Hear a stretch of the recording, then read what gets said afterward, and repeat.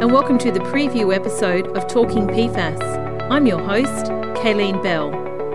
I'm still incredulous that they learn about this contamination and they allowed it to pour off the base quite seriously for years afterwards.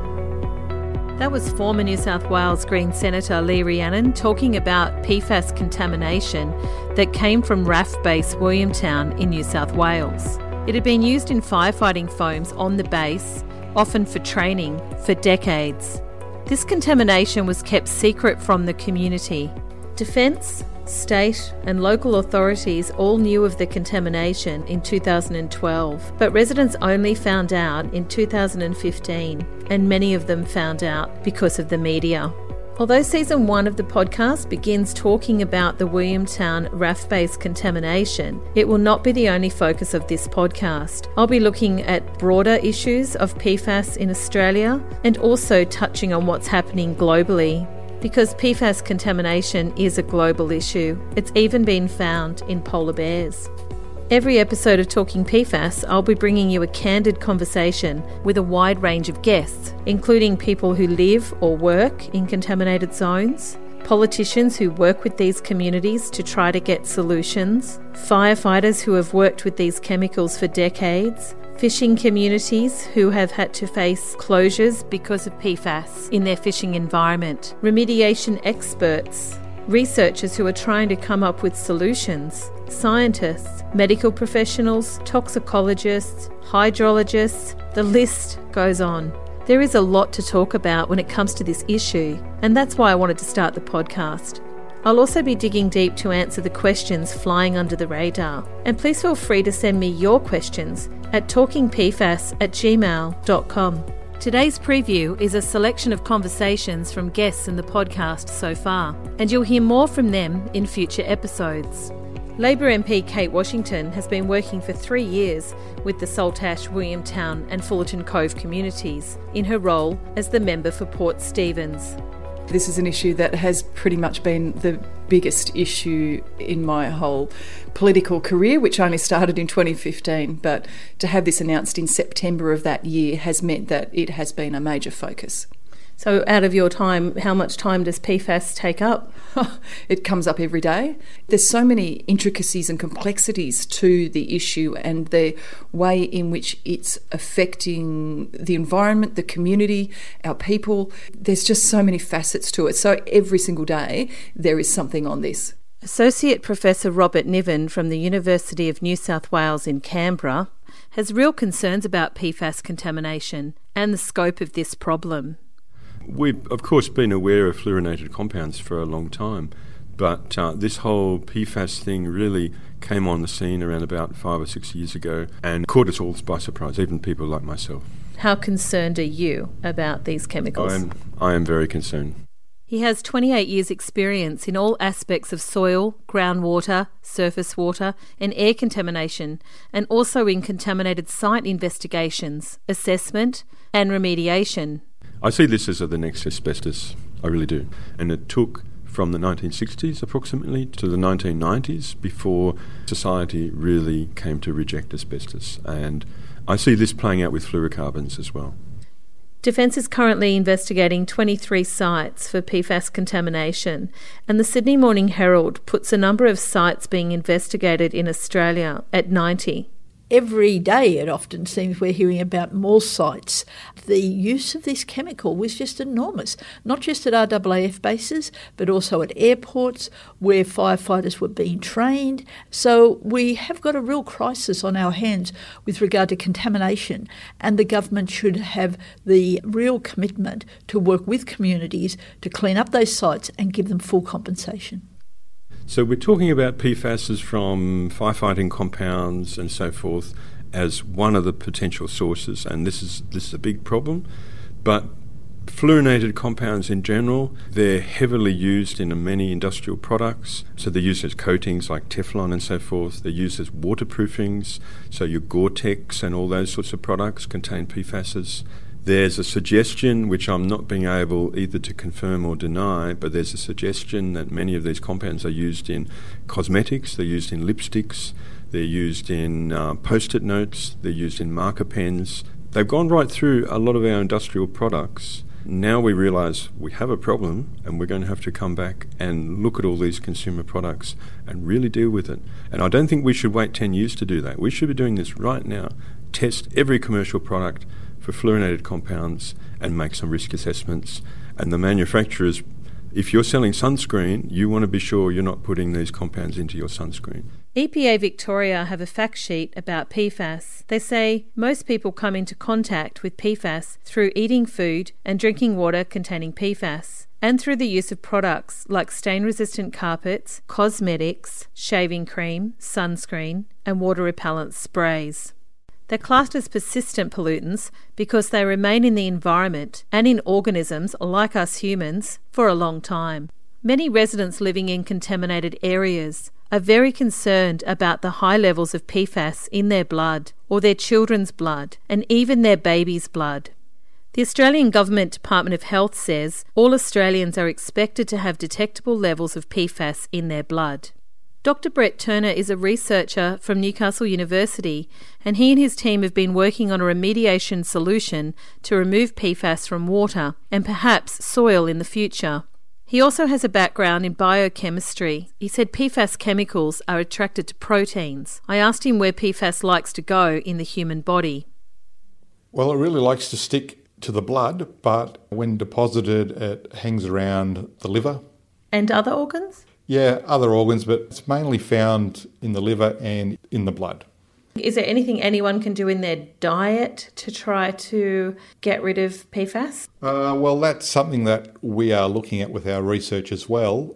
The whole impetus really of my work was there's all these people that are living in these contaminated areas, and particularly little kids that are very high PFAS in their blood already. And as most of the listeners would probably know, these things have a long half-life in the blood. So I think PFOA lasts for about 3 years, PFOS is about 5 years, and then PFHXS is around 7 years. So the half-life is the time it takes for half the concentration to disappear from your body.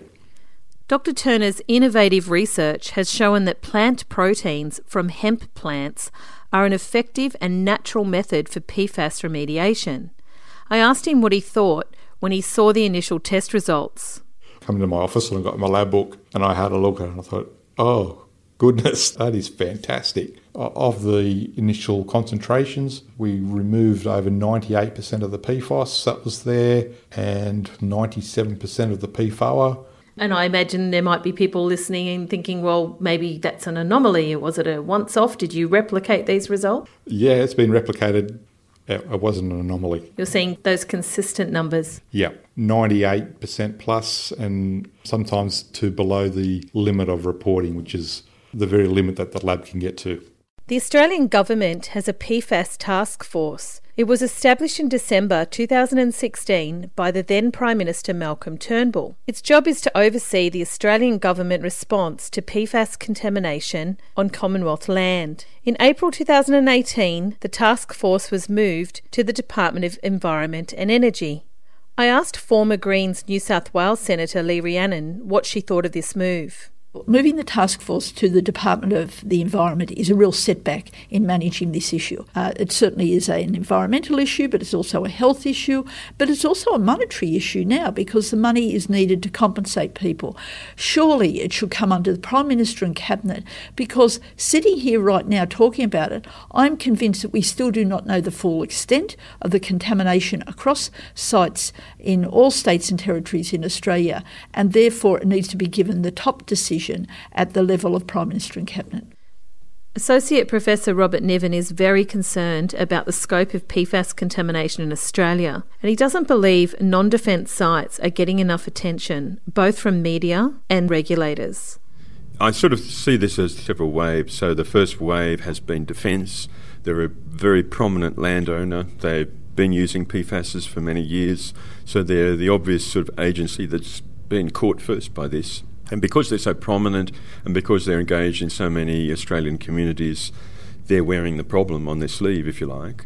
But let's not forget, these are firefighting compounds. Where do you fight flammable liquid fires? Well, you fight them in airports. So every airport in the country has been conducting fire training. They have fuel depots. They have emergency incidents where they spray. So this is an obvious problem at every airport in Australia, and yet we don't have the coverage. Who's really assessing airports? Airports come under federal jurisdiction, so this is the Commonwealth Government who should be acting on this.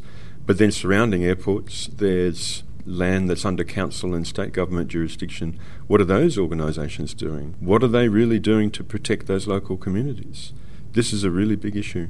I know that there's producers up there in Williamtown that were asking if they could sell their produce because they've been told not to eat anything that's homegrown or locally grown. And my understanding is they're allowed to sell it to the rest of Australia, but they can't eat it. Correct. The precautionary principle and the restrictions that people have been asked to comply with means they don't eat their veggies, their fruit, their eggs, all of that. But for the producers, the theory is that if a farmer culls their own cow, they're likely to eat the lot themselves. Whereas if it's all sold into the market, chopped up and dispersed amongst us all, it's all okay. It sits very uncomfortably with all of us, actually, because we know that products from these areas are able to be sold in the market. A spokesperson from the New South Wales Department of Primary Industries confirmed tailored precautionary dietary advice was given to people living in affected areas. This advice may include avoiding or not consuming home-slaughtered meat, poultry, eggs, milk, fruit and vegetables. They also said the general population is not at risk from produce from PFAS contaminated sites because the wider public consumes food from a variety of sources and not a single source. I caught up with a beef producer, Len, from Saltash. He asked for his cattle to be tested after he found out about the contamination. They said they didn't want to test our cattle because they didn't have a test, and they didn't want to affect the clean green image of Australia. They didn't want to affect the beef prices. What they told us to do, don't eat the meat. We used to kill our own meat. We had cool rooms and all the equipment to cut it up, so we can't use that now. The New South Wales DPI spokesperson also confirmed no cattle have been tested for PFAS in New South Wales. They also said there are no Australian or international restrictions on the production, movement or sale of animals or animal products from areas affected by PFAS, and also that many of Australia's trading partners are also managing PFAS-contaminated land issues. Above all this also is the issue of money, that sooner or later the government really needs to come to terms with this, and the public are saying it needs to happen now. Compensation for their lost income, loss of business, and for the loss of the value of their land and their homes. These are huge issues for people whose lives have really been broken up, and many of them are worried sick about their own health because if they haven't got cancer, they know of neighbours who are sick. They see livestock die under peculiar circumstances. This is scandalous. I asked Dr. Brett Turner what residents who are stuck in contaminated areas could do to further reduce exposure to PFAS chemicals. Well, for a start, my heart really goes out to them, and that's really why we're working really hard to try and get a solution to this. But in terms of trying to mitigate the current exposures, I guess the only things they can do is really follow what the Department of Health has already put out there. Don't eat the eggs that are grown at home. Don't feed your chickens the water from the ground or even one that pool up on the surface. But I guess it's very hard to, in everyday life, to steer away from these things. Many residents are very concerned about the high levels of PFAS in their blood because there is a so-called safe limit for life, and these chemicals bioaccumulate over your lifetime, and there is a lot of debate over the health effects. Professor Martin Kirk is the lead researcher of the PFAS health study being conducted at the Australian National University in Canberra. The study is funded by the Australian Government Department of Health. I caught up with him to discuss the PFAS health study and also where he thought further research was needed. I think if we're going to get better handle on things, one area of research that probably needs to be done better is the highly exposed populations, because in general that's where you're going to see overt health effects. There's been some criticism of the studies to date that have been conducted by the manufacturers, directly funding with investigators from them. I'm not sure whether that introduces real bias, but in terms of transparency, it's not good. I think that's certainly an area. I also think that some of the areas we identified in our study that had limited evidence in the systematic review that is worth further investigation. So those particular aspects of health, so around cholesterol and kidney disease and some of those cancers, and probably also the immunological responses to vaccines. But that said, the expert health panel report, they considered a broader range of evidence and made other conclusions. The expert health panel for PFAS was set up to advise the Australian government on the scientific evidence about potential health impacts from PFAS exposure. However, there is a lot of scientific and public debate concerning the health effects caused by PFAS exposure. This will be covered in future episodes. The Australian government is currently conducting an inquiry into the management of PFAS contamination around defence bases. So far, 3 public hearings have been held in Katherine in the Northern Territory, Oakey in Queensland and Williamtown, New South Wales. The final public hearing will take place in Canberra in September. I'll be bringing you a full wrap of the parliamentary inquiry into PFAS in a future episode. This is what a few residents had to say at the Williamtown public hearing in July about how PFAS contamination has affected their lives. I only found out about the contamination through the newspaper back in September 2015. Then in April, I was diagnosed with breast cancer. I had an operation, chemo and radiation. This took the better part of a year, which I spent researching PFAS. I found studies that associated PFAS with breast cancer. We have lost neighbours on both sides of us to cancer, and on Cabbage Tree Road where I live, there's been over 50 cases of cancer in 15 years. This road has around 85 houses. My husband has also had cancer. Our whole world has been turned upside down. We can't sell our properties as banks aren't lending. Who would buy a contaminated property? We can't eat the eggs from our chooks or grow our own vegetables. We don't know if the meat and vegetables that we buy now at the supermarket contain PFAS, as we don't know where it's sourced from. We've lost alpacas, we've lost a good broodmare, and all in unusual circumstances. We can't stop our animals drinking surface water, they don't listen to us. There are people in this community who cannot afford to wait another 3 years living under a cloud of doubt. There are people in this community who cannot afford to lose another sleepless night worrying if they have made their kids sick. There are people in this community who cannot afford to hold off just a little bit longer, hoping that Defence will do the right thing. And there are people in this community who cannot afford to keep paying a mortgage on a home that is not fit for purpose. These are the stories our family has experienced, our family has witnessed. Please don't let the sun set on a 4th Christmas living this nightmare. This is not how we envisaged our life today, nor our prospective future. Living here in a PFAS contamination nightmare, the changes it's made to our lifestyle, our future plans, the financial impact, the inability to sell, to move, the effects on our health, the stress, anxiety, the depression, the fears for the level of exposure at the peak of the contamination, when we lived oblivious to the precautionary advice, where we ate our own local produce, we used the bore water, we had contact with the water, the soil, the dust, and what was in the air. Our property is not fit for purpose. What good is a rural property when you can't live a rural life? But the thing that really got me the most, I was travelling home from work in Queensland. I'm driving back in the truck and hear the radio that there's a contamination, and I went, oh, you poor buggers. And it was me. It was me. People want to know how this affects you. It's impossible when it's your children. It's your life.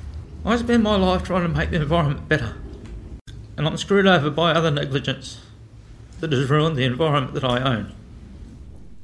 Here is a little bit of what Defence had to say at the Williamtown public hearing. Steve Grishkowiak. I'm the Deputy Secretary for Estate and Infrastructure within the Department of Defence. I didn't come with a prepared statement, but I will take the opportunity just to say that Chris and I have been here all day, and we've listened to the very heartfelt submissions that have been made by the members of this community. We understand that there are significant levels of anxiety and stress in this community over this issue. I can't claim to fully understand how people feel about that, but clearly that's evident from what we've heard today. We try and be as open as we can with the communities that we're engaged with in terms of publishing all of the information that is produced from the various work that we do. If we had our time again, we would have done some things differently. There is no doubt about that.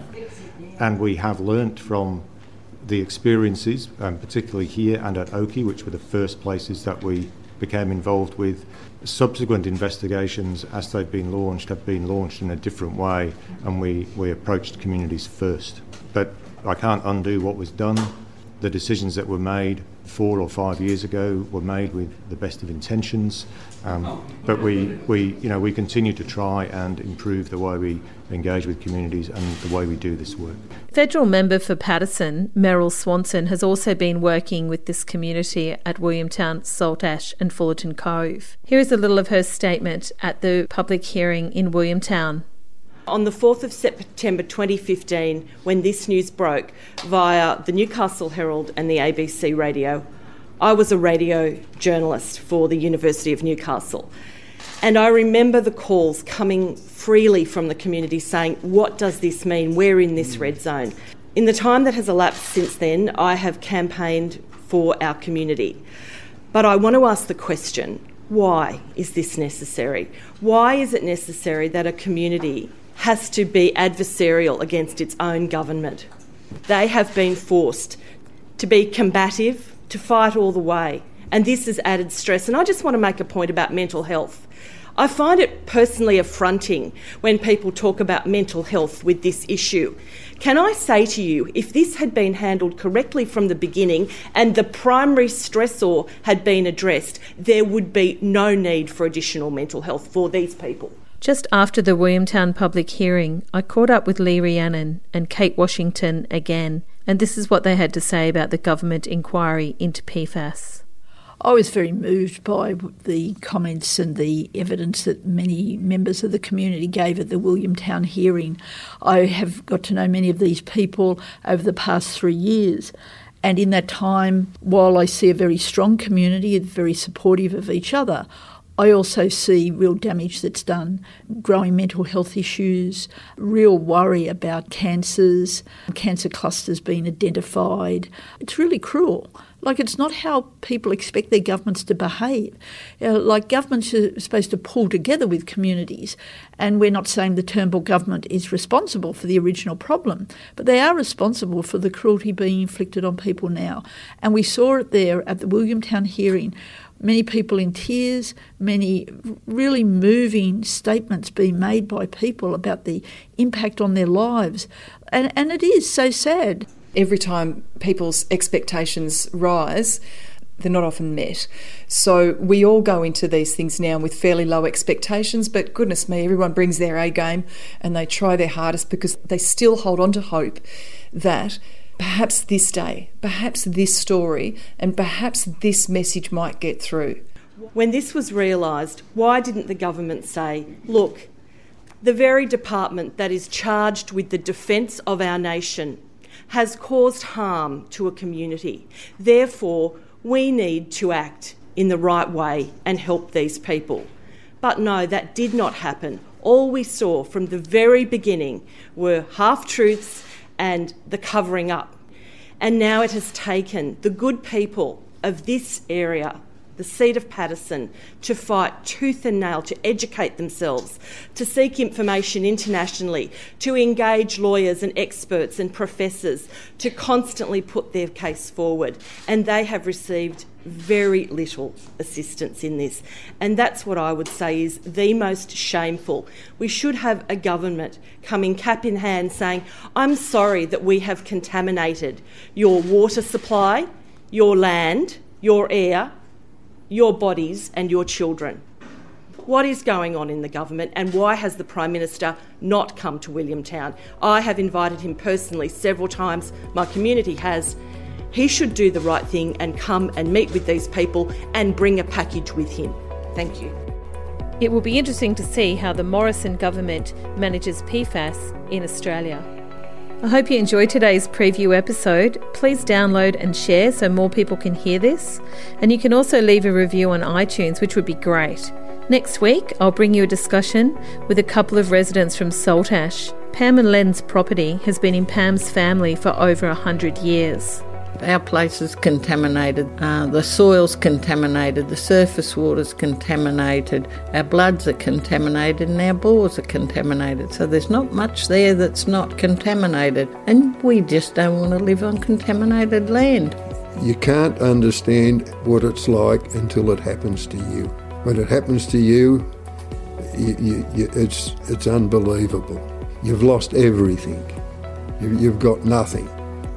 I've got two boys that are in their 40s. Their readings are nearly as high as mine. If they stay on the farm, I just don't know. Once again, thank you for listening to Talking PFAS. If you want to get in touch, please email me at talkingpfas@gmail.com. See you next week. All the information and audio in today's episode is copyright. If you're a media organisation or broadcaster, please contact me for permissions. Thank you.